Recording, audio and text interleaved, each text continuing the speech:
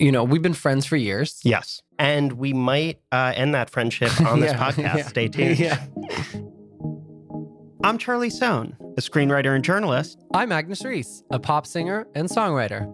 And this is Mysteries of the Euroverse, an American podcast about the Eurovision Song Contest. On today's episode, we're talking about Eurovision in America. First, we explore why the contest is suddenly catching fire on this side of the Atlantic. Then we talk to David Dobkin, director of the Eurovision movie starring Will Ferrell and Rachel McAdams. Finally, we sit down with Tony Award-winning director Jerry Mitchell as he tells us what makes a top-notch production number in a game we're calling Tops and Bottoms with Jerry Mitchell. We take a look behind the scenes at all the scandal songs and queens.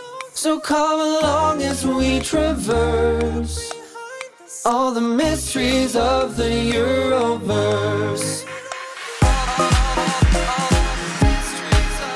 All the mysteries of the Euroverse.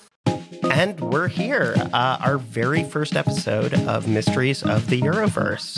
How does it feel, Magnus? It feels good. We are very excited to be here, to be podcasting, which is actually, I have to say, a phrase that I never thought I would say. And it's not because there's anything wrong with being a podcaster. I think no, it's just... as long as they don't rub it in our face. Yes. But I think the thing for us is just, it wasn't something that like we really saw for ourselves until we realized this topic, it meant that we had to become podcasters. Yes, 100%. We had run out of all other options. Our friends have stopped talking to us. So thank you, listeners, for being our outlet. Yes. But I think it actually will be a mutually beneficial relationship. Because Eurovision, even though it's been big in Europe, internationally, we're talking hundreds of millions of viewers, it really took until recently for Americans to start paying attention at all. Yeah. And what that means is, well, there are plenty of sources out there about Eurovision. They're all aimed at Europeans who grew up with the festival. And as we've spoken to Americans, I think many people think they know nothing about it. But, maybe they're fans of ABBA or Celine Dion. Both of whom came out of the Eurovision Song Contest. And both of them won the competition. Yes.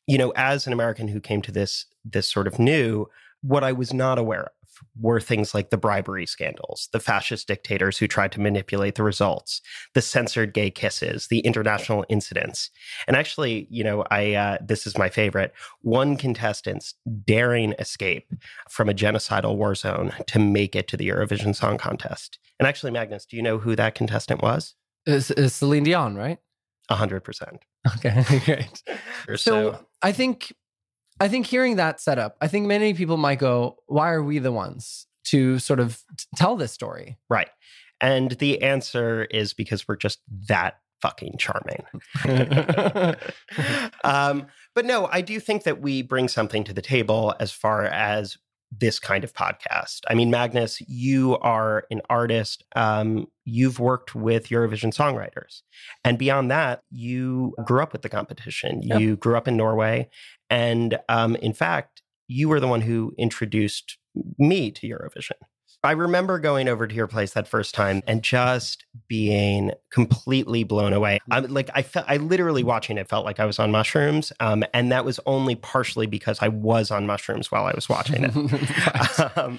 It really helped to have you there as a guide. And through talking to you about it, I began to realize that there are all these things that you don't see when you come to the competition fresh. There are things about the rules that are fascinating. There are things about the political history that are fascinating. You ended up writing an article about Eurovision for Politico. Right. And what could be very cool about this podcast is that that we're going to go at it from two different perspectives, right? Yeah. Like you familiar with the festival, having grown up with it. And I, came to it very recently. So the way we see each episode is it's kind of in a 3 split. The first segment is kind of history, context, and us delving into the theme. Yes. Then we take that theme into an interview with a Eurovision artist. And then the other interview is where we bring in someone from American media or pop culture who's also related to the theme in some way.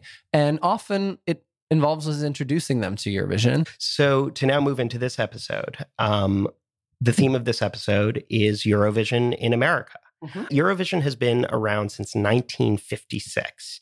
1956 was the aftermath of World War II, right? Europe was still trying to stitch itself back together. And they had created all these institutions to help that process, right? Like the UN was about, here's a place where we can discuss politics together, right? Like the EC, which later, grew into the EU, was like an economic agreement. And then, there was, as there is in every family, the little queer cousin, Eurovision, dressed in sparkles. The favorite family member. At least mom's favorite.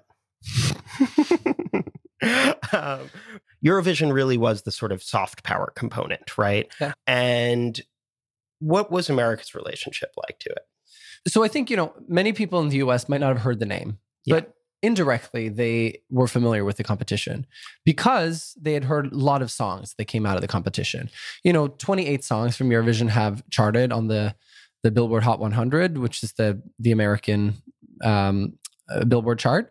But 19 out of those 28 songs were before ABBA's Waterloo in 1974. And so something changed, right? And I think an important thing to look at in this is that these songs that were charting were covers. Right. So you have songs like, Volare, Love is Blue, Save Your Kisses for Me, All Di La, all songs that people might have heard, but they were covers. Right. So it's like Americans heard Dean Martin sing these songs. But then you think when things changed, right? 1974. That was the era where we were moving away from a world of covers. I think we were interested in a certain amount of authenticity from our artists. We wanted them to be singing songs that we thought were somehow specially connected to them. And, so covers just sort of stopped being a thing. And Eurovision lost its pipeline to the US. And it's to the point where after 1976, there was 20 years where there was no Eurovision song that charted in the US. But there was one artist who finally broke this dry spell. And, it was the depth of the lyrics, it was the craft of the songwriting, and it was just the iconic chorus that did it. Her song is the longest charting song in Eurovision history. In fact, you could say it charted a little on the charts, and then it charted a little bit more. Maybe even ooh-ah, just a little bit more. Yes, that's right. It was Gina G, whose song ooh-ah, just a little bit, finally broke through in the US market. But it was kind of became an anomaly. It immediately led into another dry spell. Yes. But the dry spell that was broken in 2021 really changed things. Yeah. There's been many songs charting since then. Duncan Lawrence charts with Arcade in 2021. Then the next year, Rosalind's Snap charts in the US. And then you have Måneskin, who's become a huge band in Europe, internationally, but also specifically in America. Right. So we had, after all of this dry spell, we had 3 Eurovision acts charting in the span of like 2 years. In the span of 2 years. And not only that, like this year, Måneskin, same band, they won a US MTV VMA award, the Video Music Award. Yeah. And I think the only other Eurovision artist that I could find who had won an American MTV VMA was Celine Dion. And I think, this story of America waking up to Eurovision started, I think, in 2016, really, when Logo began broadcasting the contest in America, because it was not being broadcast in America. Correct. And, Logo really, I think, did a great job of sort of functioning the way they did for the gay community, which is sort of providing a home to this community and then, letting that community go on and watch real television once they became more popular. Right. And given the number of things that queer people have gentrified, it's amazing that we haven't been able to gentrify Logo. And still, the production value is just not there. So alongside Logo broadcasting it for the first time, Justin Timberlake was the one who was performing the interval act. Next, Madonna performs the interval act in 2019. And finally, the Eurovision movie comes out. So this is the Will Ferrell movie. And, not only did that movie come out, it was number 1 on Netflix. Yeah, which... in America, specifically. Then in 2021, NBC started broadcasting it on Peacock. And then in a unexpected turn of events. Flo Rida represented San Marino, while I will say insisting that he had no idea what Eurovision is. Flo Rida is also not from San Marino, in case that's, spoiler alert. Well, and this is kind of one of those interesting things about Eurovision, right? Where it's like you are representing a particular country. There are all sorts of different rules that each country has about what would qualify you to represent them. And it's very often that people are representing countries that they are not from. Earlier, someone might have gone, I heard they say Celine Dion. Right. Obviously, I know who that is. But Eurovision, isn't she Canadian? Yeah. Well, she represented Switzerland. Yeah. And San Marino, I will say in particular, is the overstock.com of Europe. They tend to grab from other countries. So then finally, Duncan Lawrence's Arcade, which was in the competition in 2019, then breaks through on the charts in the US in 2021, which really, I think, points to there's something that happened in 2020. Yes. If anyone knows what that small event that happened in 2020 was. But I do think the combination of the Eurovision movie being released, then the pandemic, totally. I mean, this idea of like watching this like warm-hearted Will Ferrell movie that's all about home and community and also travel and everything like that. I think it created a kind of hunger, right? There's not a lot of new stuff coming out. So you go, this is based on a real thing. I'm going to look up some YouTube videos. Right. And I found this winning artist. Yes. Duncan Lawrence is the only Eurovision winner who was the reigning champ for 2 years. Right. Because when we say the competition started in 1956, it has run annually every single year with the exception of 2020. Right. So, it was a song that had a chance to get its footing through the entire time the movie comes out. There's also the TikTok effect. And I think that there are kind of like two ways to think about how TikTok has really helped Eurovision songs come to America. One is the simple fact that you don't really have to watch a broadcast anymore to find these songs, right? Rosalind in particular did not even do particularly well at Eurovision, but her song went viral. And it's because the algorithms are getting better. And if there are enough initial viewers, like it's going to find its audience. Part of it is that we're in this time of short content. And I think you look at, a broadcast that's 4 hours, which is, 3 to 4 hours is what the Eurovision finale is. Yeah. And it can be a hard sell. Yeah. Because we're in this weird time where people will watch something for 4 hours, but they want to watch 10-second clips for 4 hours. Yeah. And we're also living in a time of binge viewing. So it's this thing of like, you have to sell me with 5 seconds. And keep selling me, and you have to sell me with more 5 seconds. Yeah. And then eventually what I want is a binge. So it's this really weird paradox. It's the anxiety and commitment phobia of not wanting to watch anything long, but it's the depression of not being able to get out of bed. So you end up watching a bunch of short things. Yes. And TikTok is perfect for that. And not only is it perfect for that, they're also an official partner with Eurovision. Right. And if you talk to any of the members of the EBU staff, particularly those 60 and above, they are so excited about TikTok. They love telling you about TikTok and the kids and how the kids are watching Eurovision. Right. And just to clarify, when Charlie says that, it's because they told this directly to Charlie. Yes. Yeah. But I think the other aspect of TikTok is that it's a visual medium, right? Totally. Eurovision songs have different needs than songs on the radio. Writing a song that can support visuals takes a different kind of songwriting. And so you have Rosalind's Snap, right? Where it's like literally the chorus is a physical action, right? Right. And on the radio, that doesn't really matter. Right. Now, Eurovision songwriters tend to write visually because it's going to have to support staging. And calling a song Snap also makes it perfect for TikTok and what songwriters who want to go viral on TikTok often do, right? They go, what's a dance move that I can put in the title of this song that then people will do and it'll go viral? It becomes a challenge. Yes, exactly.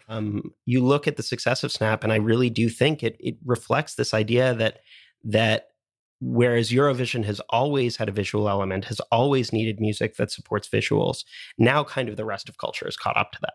Right. And then there's what I think we refer to as the Despacito effect. Yes. It's this idea that American culture has gotten much more open to things that aren't just at its core so hamburger American, Oh my God, I am totally a hamburger American, I have to say. So, we see it took way too long in popular music in the US for Latin music to really, get the respect in the mainstream that it deserved. People were saying, oh, if the song's in Spanish, it's never going to be mainstream. Now, suddenly we're in a time where Best Picture could be a movie not in English. Right. And then finally is the Ukraine effect, the sort of parallel of Putin's invasion with Ukrainian success in the song competition, winning with Kalush Orchestra. I mean, it just, I think, brought another side of Eurovision to Americans. The thing they were most likely to know is like, oh, there are a bunch of novelty, campy, silly European songs. And then suddenly you have this story of this song that has kind of become an anthem for Ukrainian resistance. I think really the answer is all of the above. Yeah. It's the fact that the pandemic, the Ukraine effect, the rise of TikTok. Yeah, and I think we're going to see this sort of love for Eurovision in America only increase, I would say tenfold in the coming years because now there's a podcast. Way to center yourself in the storyline there, Charlie. Oh my God, that's what I like to do. Well, I think it's time we take the focus off you, Charlie. Actually, off the both of us. And I think we should get to our guests. That sounds like a great idea. So first, we're going to hear from David Dobkin, who has directed numerous hit movies, including Wedding Crashers, but also the Will Ferrell vehicle Eurovision Song Contest Fire Saga. So David, thank you so much for joining us. To start off with, can you just talk a bit about what your impression was when you first got the script? I read the script. I loved it. I did not realize Eurovision was a real thing yet. And then I called in and said, look, I think it's really great. We should just come up with a different title. This is a terrible title, Eurovision. And they were like, well, legally, we can't really change the title name because that's the name of the real contest. And it was like discovering the dark web. You're like, oh my God, a world of people and fanaticism and excitement. And it took me a little bit to get my head around what it was. But what blew me away was this idea that, after World War II, there was a need for people to feel connected and for the European continent to feel involved in something together that wasn't going to carry any of the shame or the pain of what had just happened. Getting the tone around your head as an American is crazy. I mean, it took me months to understand, like, oh, this is funny, but funny good. This is funny bad in a good way. They are just like, it's more like it's Coachella and somebody gets to win Coachella. You know what I mean? Like everybody's psyched that they get to go play Coachella. You know what I mean? Like, so I got into it. I started to understand it. Two things really occurred to me immediately.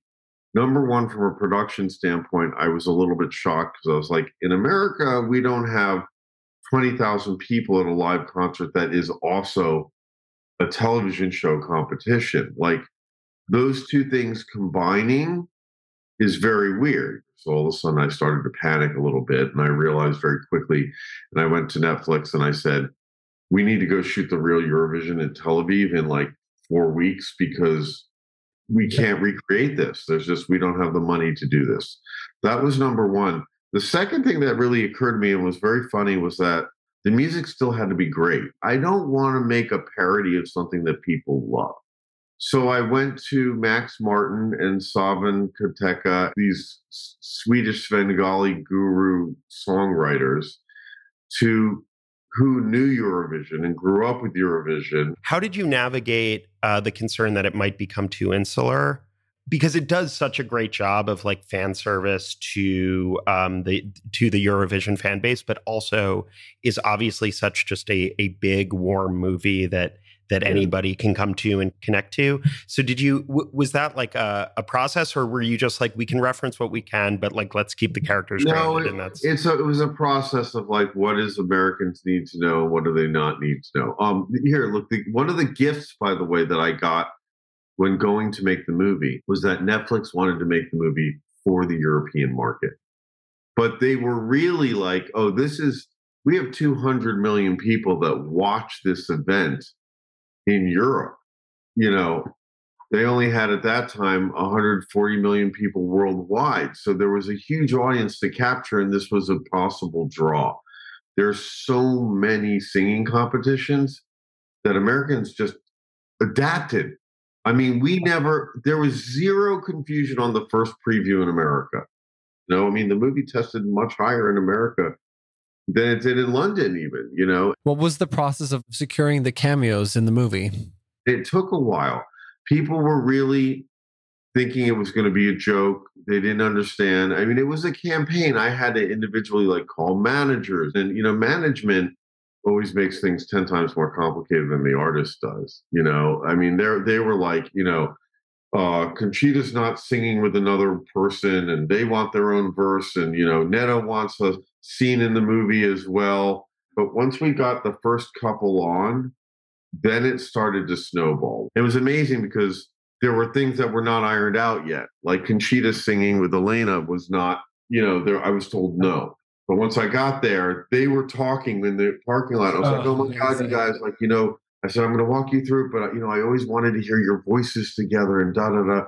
And they were like, oh, of course, of course. In a way, like what you describe is almost like they brought the Eurovision culture to the filming of the movie, because that is very much backstage for these artists. They're competing on stage, but they're all very friendly with each other. Our premiere for the movie was supposed to be, at the next Eurovision. It was going to be the Saturday night finals, and then Sunday night was going to be our premiere, and we were going to bring the people who won and all of the people from the Eurovision thing. Lars and Sigrid, Scooter Braun was going to sign them to management.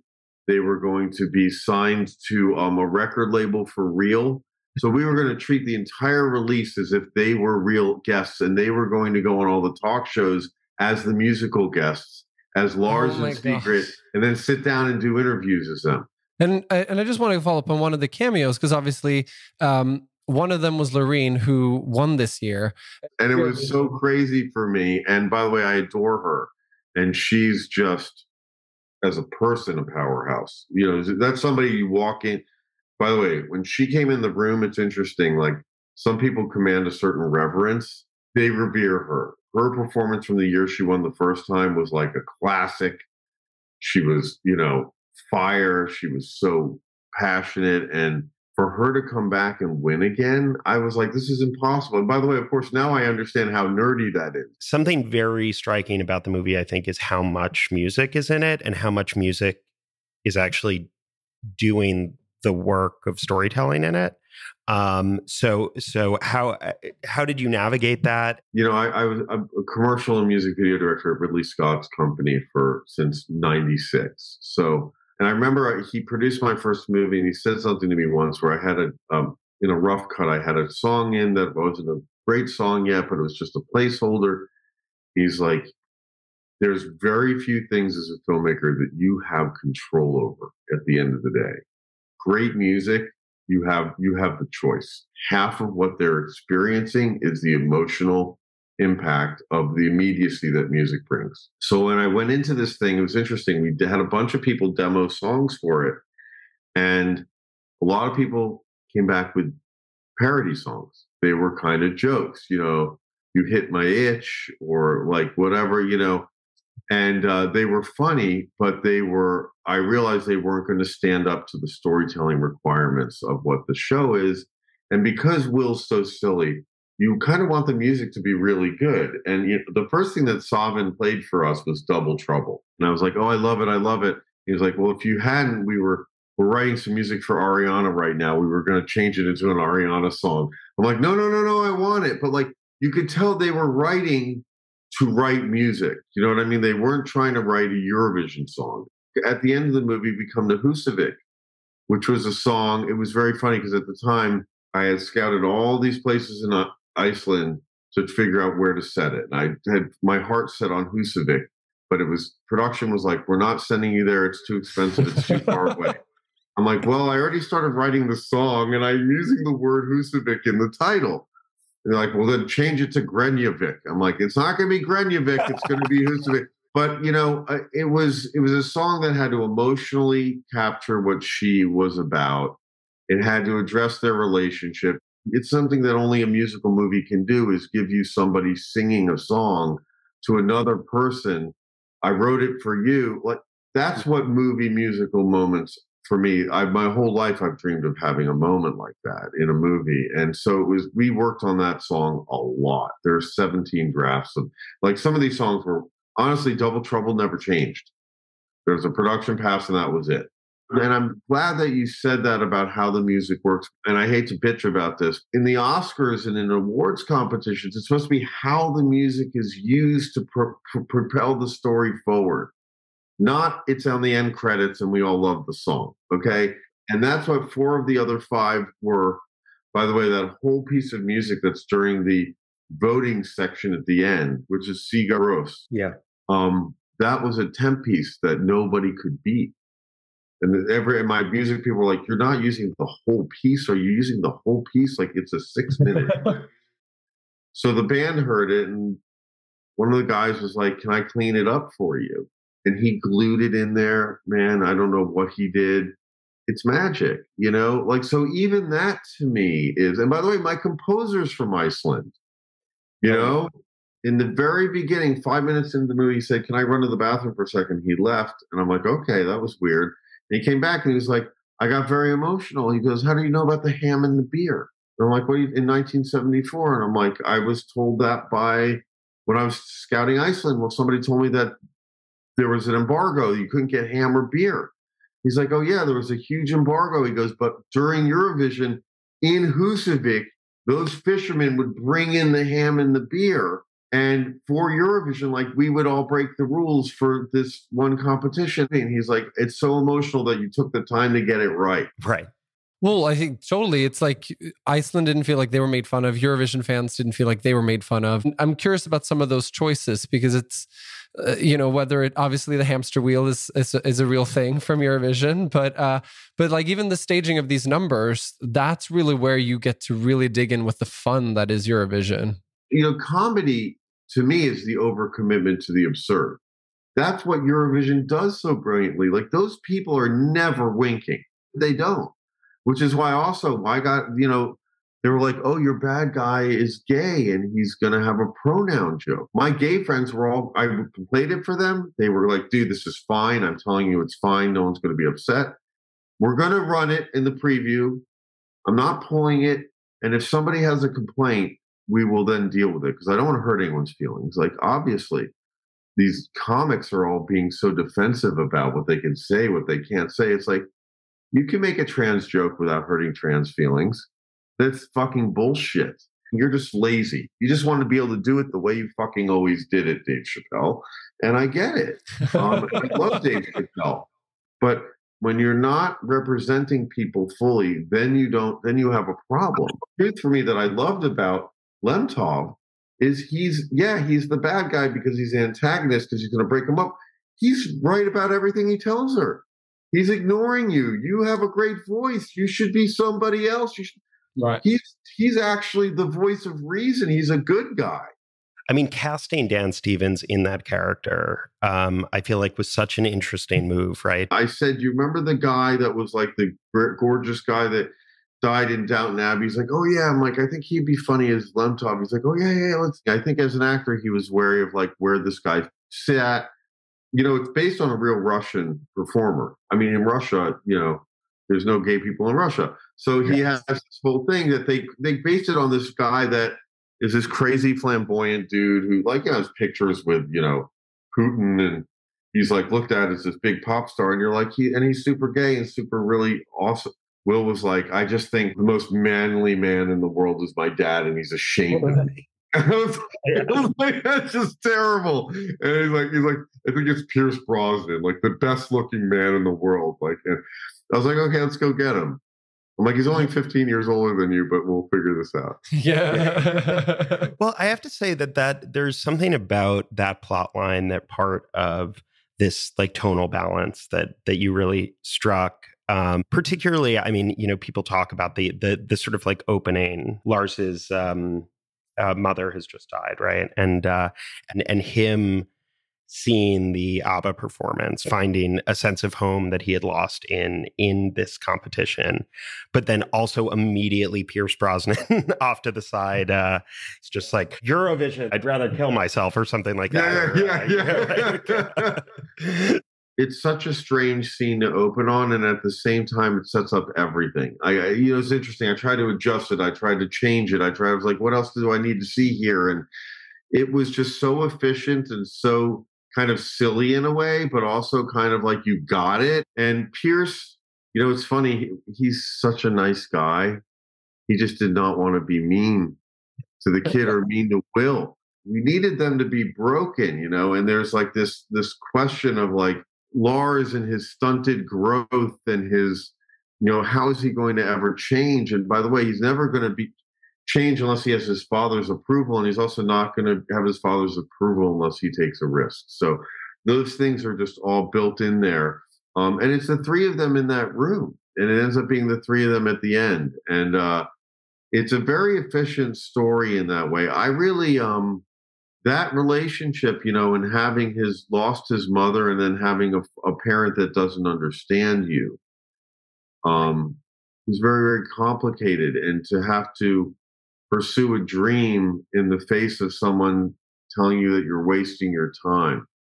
And what I realized in this movie when I first got that 89-page draft and I sat down with Will, I was like, well, it's really their relationship. Like what the movie's really about the two of them. And he goes, well, maybe she's writing music and he doesn't know it. And I'm like, there you go. Rachel's my secret weapon in the movie. Before we cast her, I said to Will, I'm like, you can put her opposite anyone and you will believe the love story. And, the minute you see the two of them together, you're like, oh, I get it. And she was able to find someone who was innocent enough, sweet enough, simple enough, make you believe it enough. I mean, look, this is ridiculous. They've been together for like 20 years and they've never touched each other. Like what she does at the Elf House. I mean, by the way, talk about another 2 minutes of exposition that sets up like a whole fucking story. I mean, it's kind of, they're terrible cheats. You don't want to do that in a movie if you don't have to. But if you have someone like that and all of a sudden you're like, okay, she's going to load it up. She's magic. Speaking of Rachel McAdams, want to go back to that Husavik moment at the end, because there's something, just in the context of this Eurovision podcast, is that like this idea of like representing your country or representing home, or that sits alongside this like this real sense of broader community, right? Like, and there's something in that moment where like both ideas are encapsulated, right? Like it's like the song that represents her hometown, and yet like so much of what that ending is, it is about finding a broader home or a broader sense of community. So can you talk about like kind of how you navigated that? I remember being like, Will, I think the whole third act you should be in it. I think you should get on that stage in your yellow thing. And he's like, okay, it's kind of crazy. I'm like, dude, we're kind of beyond that. You know what I mean? It's Eurovision. But the fact that it all came together like that, and it feels like a Eurovision song. We didn't cheat at the end, right? And that it's about my hometown. It's about like, we're here on this stage, but what I really love is being back there with you. By the way, it's the most romantic thing you could think of. It's so anti-patriarchy. The woman is singing to you to give up on your fucking shit. And I also think it's so amplified, especially in regards to what Eurovision is and represents. I remember we showed someone a video and they were going, they're waving the wrong flag. Did they like run out of money or something? And I was like, no, that's Eurovision. People root for everyone. And I think it's so beautiful there. Both tells this story of home from a perspective that an American who doesn't know the competition can understand. I love what you just said. Here's the thing. I don't think we get home as Americans. I think we're actually very fucking conflicted about it. We left home. Everyone who is here walked away from something, or we went through the trauma of someone in our family having to or wanting to something, but we all walked away from home. Europe is still there. I think that what's so special about Eurovision is it is about home. It is about your country. It's not in a we're better space, but it's in look how sophisticated what we're talking about is. Like, but that's something that the movie gave me the opportunity to do as a director. There's these reasons we come together and we gather for these things. And out of the wreckage of World War II, which was so fucked up, the fact that they invited Germany, the fact that they invited Italy, everybody was allowed to come and be clean again and start over. Dude, Americans aren't that smart. We don't get this yet. We're in the adolescence right now. That's why we're dealing with authoritarian insanity. Right. They've been through it, but they're on alert. In Germany, they know how to teach about the Holocaust.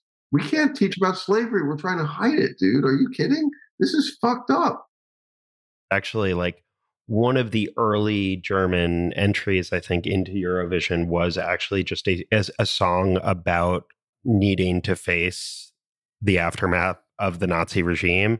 15 years after the end of World War II, when that number was like broadcast on television, and you're just like, compared to like here, where like 200 years, like, we can't come to terms with any of that.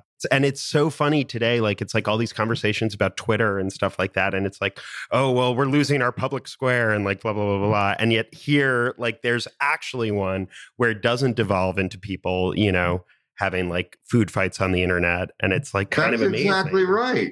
Yeah. And by the way, they do talk about politics, and they talk about ridiculous shit. It just goes to show you how insular our worlds are, that I didn't know anything about this 3 years ago. And, when Will was like, this is bigger than the Super Bowl, I was like, what are you talking about? That's the line I always use. What you're talking about. Yeah. And then you look at the numbers and you're like, oh, this is crazy. But is there a world where a sequel is something we might see? We've talked about it. I hope so. We'll see. Netflix is... They're incredibly cagey. Too bad, because Netflix had Eurovision broadcast rights for the 2 years after the movie as well. Right. So if we had that premiere and the roll-in, I think we could have had a different thing in America with Eurovision. Well, I mean, just sort of off of that, talking about the Oscar performance, and that was beautiful. We really put that together with Molly singing and getting her to Husavik. And by the way, this town of Husavik put it together. If you go to Iceland, every school in Iceland sings this song now. It's really amazing. And when you go to Husavik, the quotes are painted around the town. And the first Eurovision museum in the world has opened up in Husavik. It's just it's a wonderful, amazing, weird thing that's happened. It's also, Iceland was such the perfect choice, but I don't think there's any country that has a higher percentage of people watching Eurovision.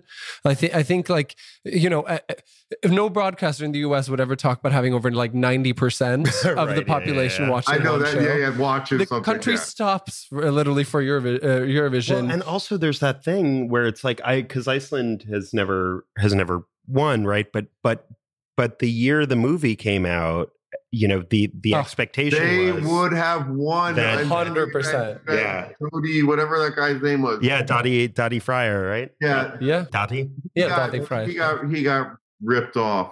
Yeah. By the way, the funniest thing was when he started re-recording the songs from Husavik. I was going to ask he started you, to re-record if you had heard the them and Ya put Ya them Ding up Dong because, cover. Yeah.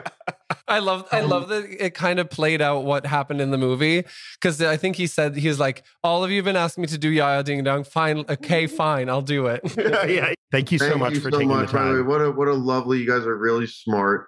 You know the movie really well.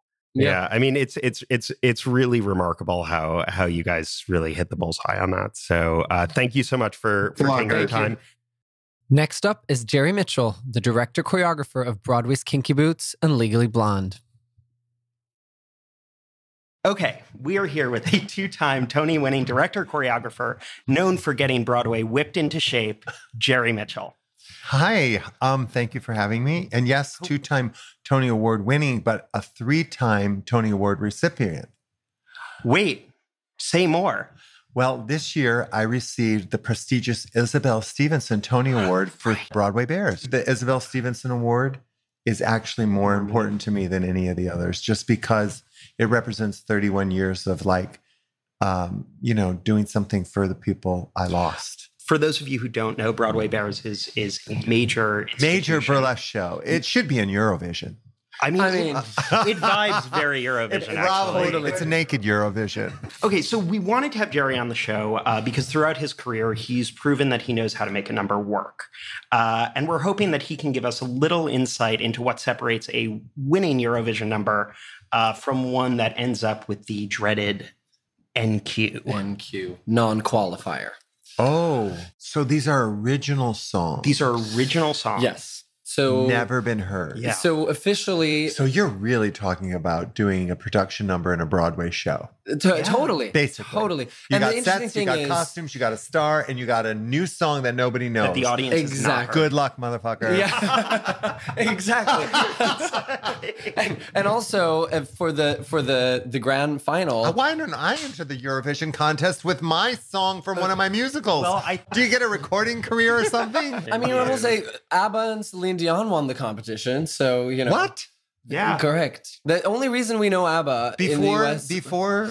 so Yeah. ABBA How long- won okay, in wait a the. minute. I don't know anything about Eurovision Song Contest. How long has it been going on for? So what year was the it's since 1956. every year Jesus, with that's the before I was exception born, of and the I'm COVID old. year. Charlie, do you know the 4 criteria Eurovision judges use to evaluate numbers? Creativity, uniqueness, nerve, and talent. Actually, it's pretty close. Eurovision judges are actually looking at the vocal capacity of the artists, performance on stage, composition and originality of the song, and overall impression of the act. So I think what's worth adding is that you can max have 6 people on stage for each number. Oh. And I do think there's something Now interesting. Jerry's not interested. Only 6 people. So Well, we're it's talking like- Kimberly Kimbo Eurovision. Janine Tesori's got a great number for next year. Oh my God. Okay, then I think that means we can start our game, which we are calling Tops and Bottoms with Jerry Mitchell. Yeah, absolutely. That was the song from Broadway Bears 25. Wait, really? It was called Top Bottoms of Burlesque. Oh my God! Wait, We had sassy bottoms. We had bossy bottoms. We had a whole bottom sequence, like the 4 seasons of bottoms. Andrew Lippa wrote it. It was incredible. It would definitely win Eurovision.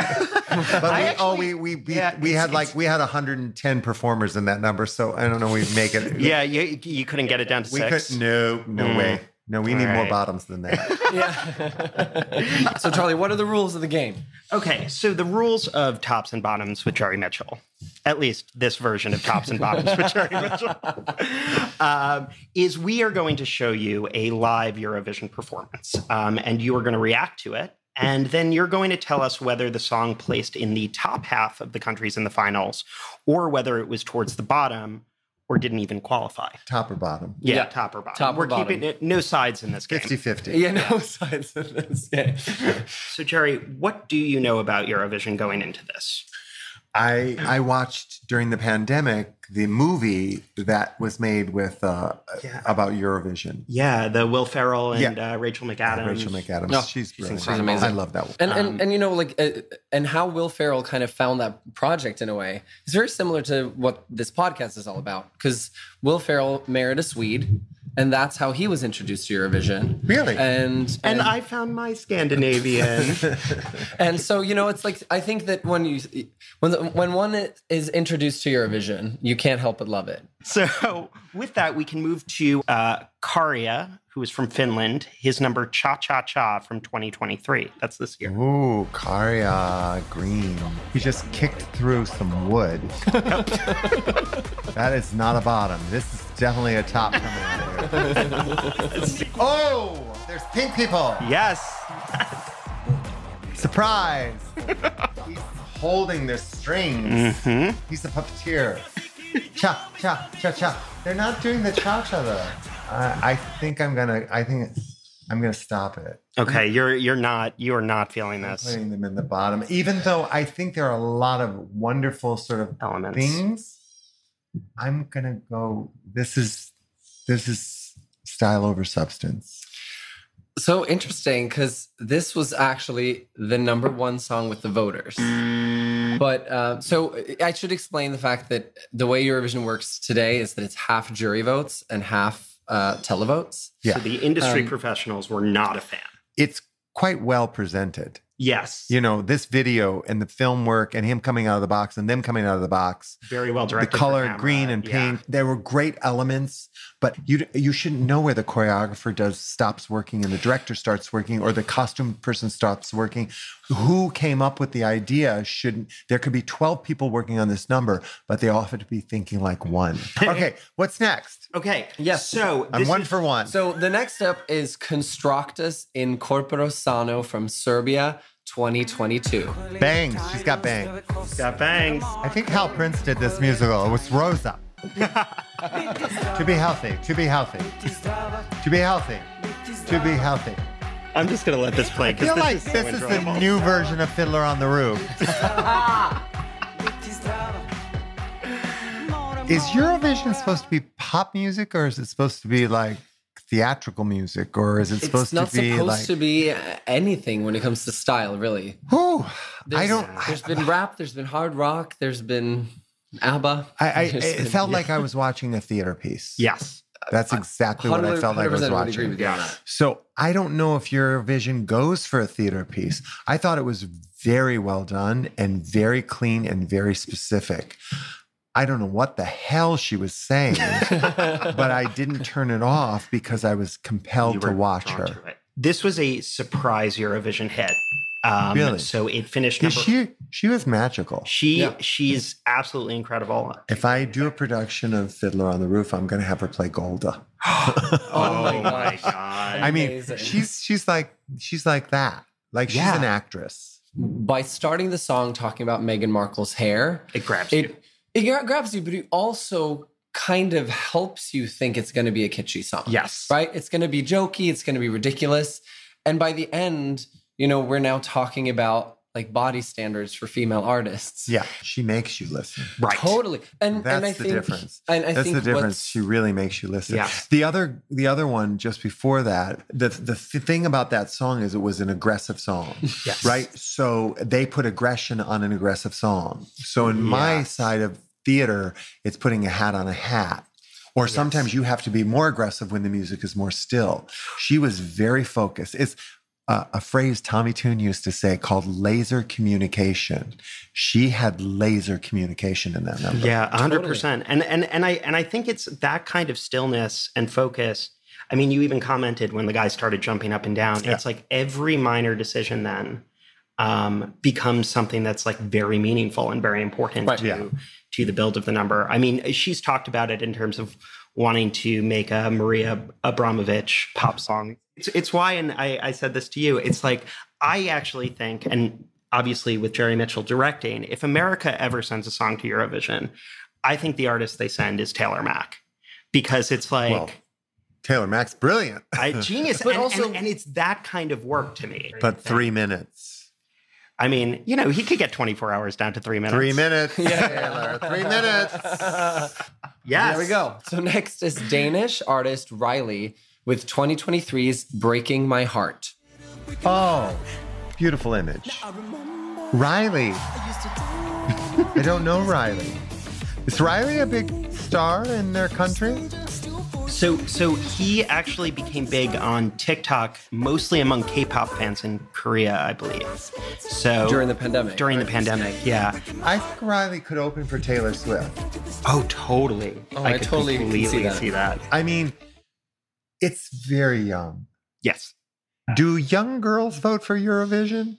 I mean, they are very strongly going after a TikTok audience these days. Like, you talk to anybody who works This is 2023. This Yes. is, yeah. And also, like, one of their official partners is TikTok, which is definitely... So I'm going to say Riley ended up in the top. So here's the thing. Riley was disqualified. He was an NQ. In Q. NQ. And this is like the most youthful, heart stoppers, High School Musical, the Musical 3 performance. And you would think this person probably has 1 billion followers on TikTok. And he does. And is definitely a star and could definitely open for Taylor Swift. Yeah. And yet Eurovision says no. So Riley didn't need fucking Eurovision. No. Exactly. But I think it does also speak to something about the rules of the competition too, because I think that, they require you, all lead vocals have to be live.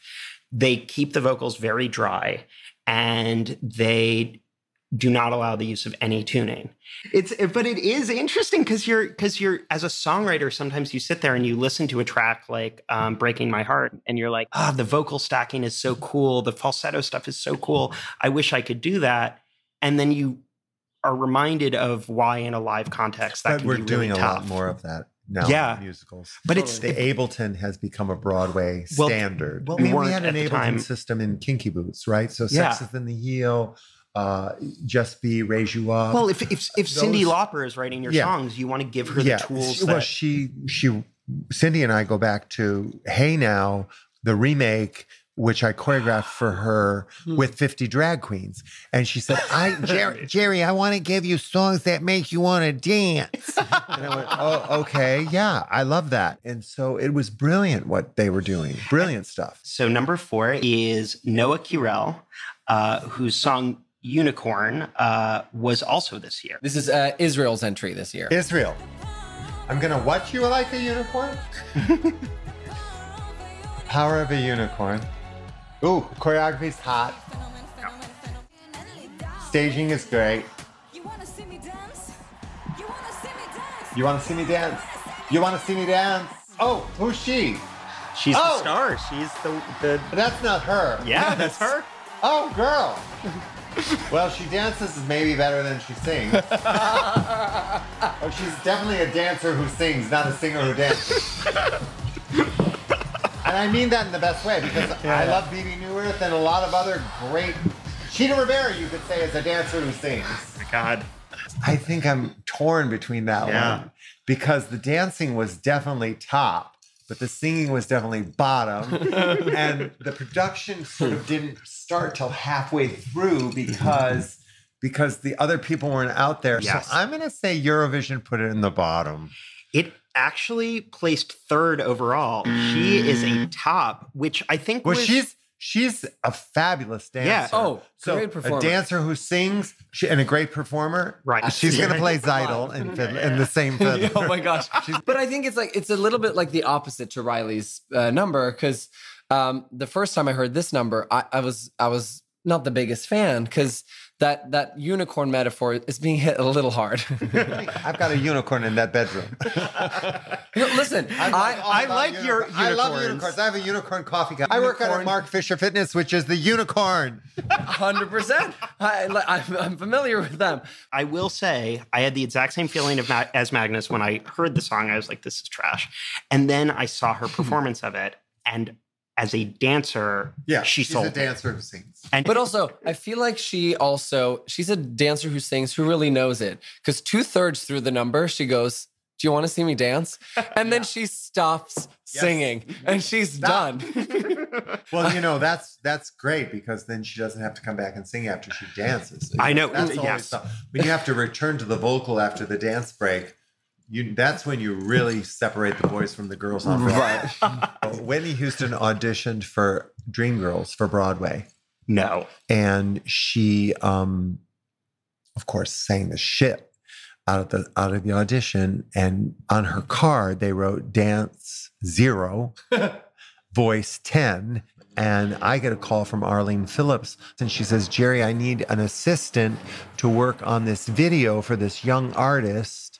And I walk in, and I'm 26 and she's 23. And I end up working with Arlene and choreographing a great deal of it with Arlene, the I Want to Dance with Somebody video for Whitney Houston. Oh my God. So, and she couldn't dance, but all I could get her to do was this.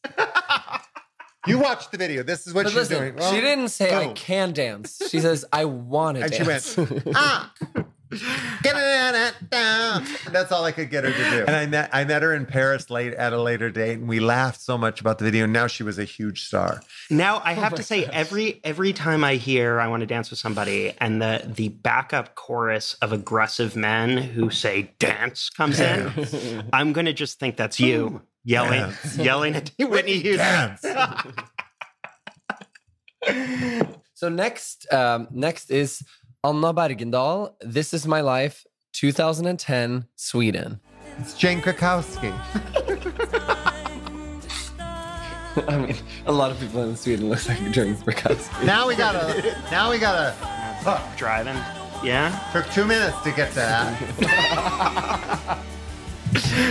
I'm gonna stop this. It's a kind of a bottom and for a lot of reasons. Oh, we want to hear every reason. But first, before you go into it, I want to just say that you are 100% right. This was an NQ. See, because when I saw her, I went, "Oh, it's Jane Krakowski." Yeah, but it's which not, is a good way to start a number. It's not Jane Krakowski, right? Because Jane Krakowski has a point of view, right, and she makes you listen. And this girl was lovely, but Jane Krakowski, it's that thing, it's that it factor, right? It's the and then the guitar disappeared magically. So I wasn't sure when they did the wide shot. Suddenly it was gone. Somebody grabbed it and ran off. Yeah. That's why this song, I wanted to put it on the list because it's such a perfect example of a song that is totally fine, like good in a context of I have it on a playlist. I'm going to listen to it. It's catchy, and then both because. Oh God, I'm trying to remember the phrase you used.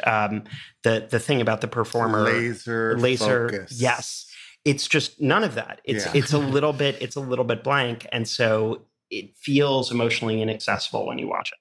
Let's see if we find that X factor in Sweden's 2022 entry.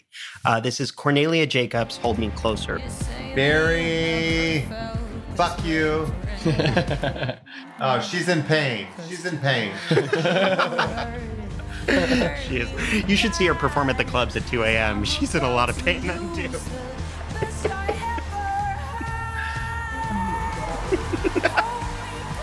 Eurovision, you better vote yes. I vote yes.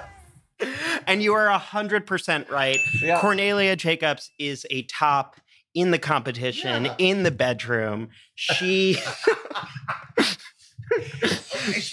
all genders. All genders. All Listen, sexes. tops. She's sexy. She's like so sexy, right? Boys, girls, theys, thems, everything in between. Who doesn't want Cornelia? I mean, it's singing in their bedroom while they're having sex. I mean, I play it every time I do. She doesn't have, you want to see me dance? She just kind of like is singing a song. Just, you want to see me mentally break down? And she looked right at you. She looked right at you. Yeah. I almost get uncomfortable watching this performance because it's so engaged and it's so sharp and it's so like being invited into somebody's inner world that I think it's really special what she does. And there's something about her voice, how she, and this is not exclusive to this performance. No. She always sounds like she was up a little bit too late last night. Yeah. But it's the perfect amount. That's smoke and because she's been up all night. The scotch. All right, let's do Belgium. Yes. So this is Kate Ryan. And my French is not good. Je t'adore. So Belgium 2006. Here we go. She's holding a microphone. Why are they doing glowing microphones on stands? Video screen steps. Why? Bandstands with lights. Why?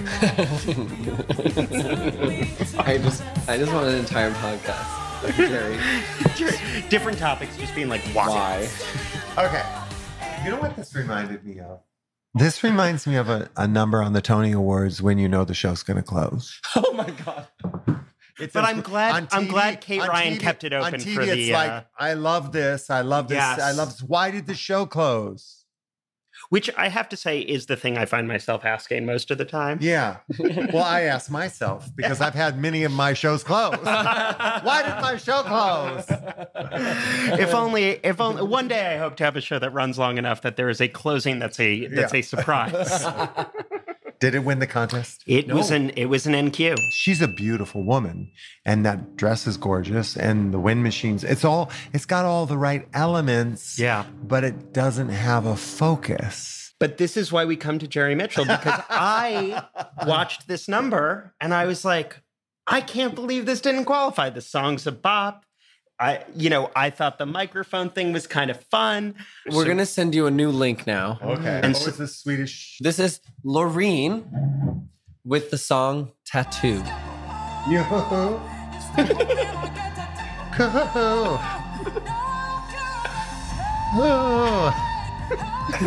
Jerry Mitchell's cover is coming out shortly after Devil Wears Prada. She's sandwiched in. She ain't got no room.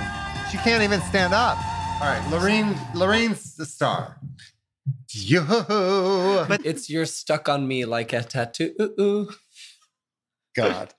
So Well, look, the lyrics, that makes a lot of sense for people today. Yeah. But I think it's one of those things where it's like, again, when I heard this song, I was like, this song is fine. And then I saw this performance with this like stunning, strange, Swedish woman.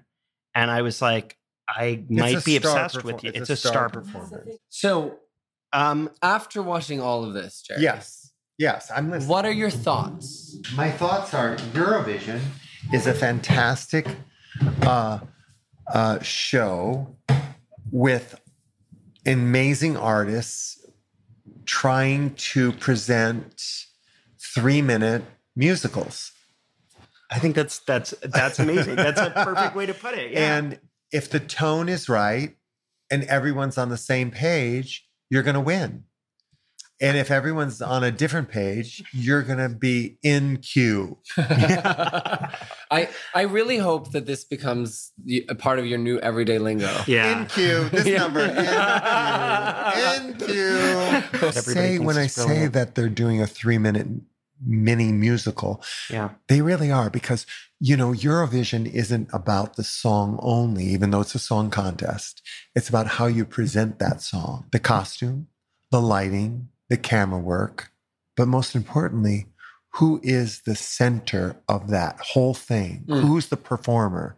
And I think the thing that's amazing about Eurovision is you have these artists that a lot of them are huge stars in their own country. They might be the judges on their version of The Voice or whatever. Yeah. And then they walk onto this international stage and they go, my face means nothing. My name means nothing. All I have is I can present who I am as an artist in 3 minutes and this song and the staging. And that's all you have. I will say your face means nothing. Your name means nothing is actually what Jerry Mitchell tells every actor when they walk into his room. Eurovision is really a modern day 3-minute opera. It's like opera in many countries. You're going to see an opera and you don't understand the language it's being presented in. But if the director and the creative team are so clear in the way they're telling the story, you walk away going, I felt that, right? Totally. I will say my favorite moment in La Traviata is when in the middle of an aria, she goes, do you want to see me dance? Eurovision in Sweden, directed, choreographed, produced by Jerry Mitchell. Yes. Amazing. Thank you so much. Thank you, guys. This was incredible. Amazing. Charlie, I have to say, I was blown away by both of our guests this week. Yeah, totally. Smart, funny, and in Jerry's case, great at making cocktails. I mean, I am still hungover. Same girl.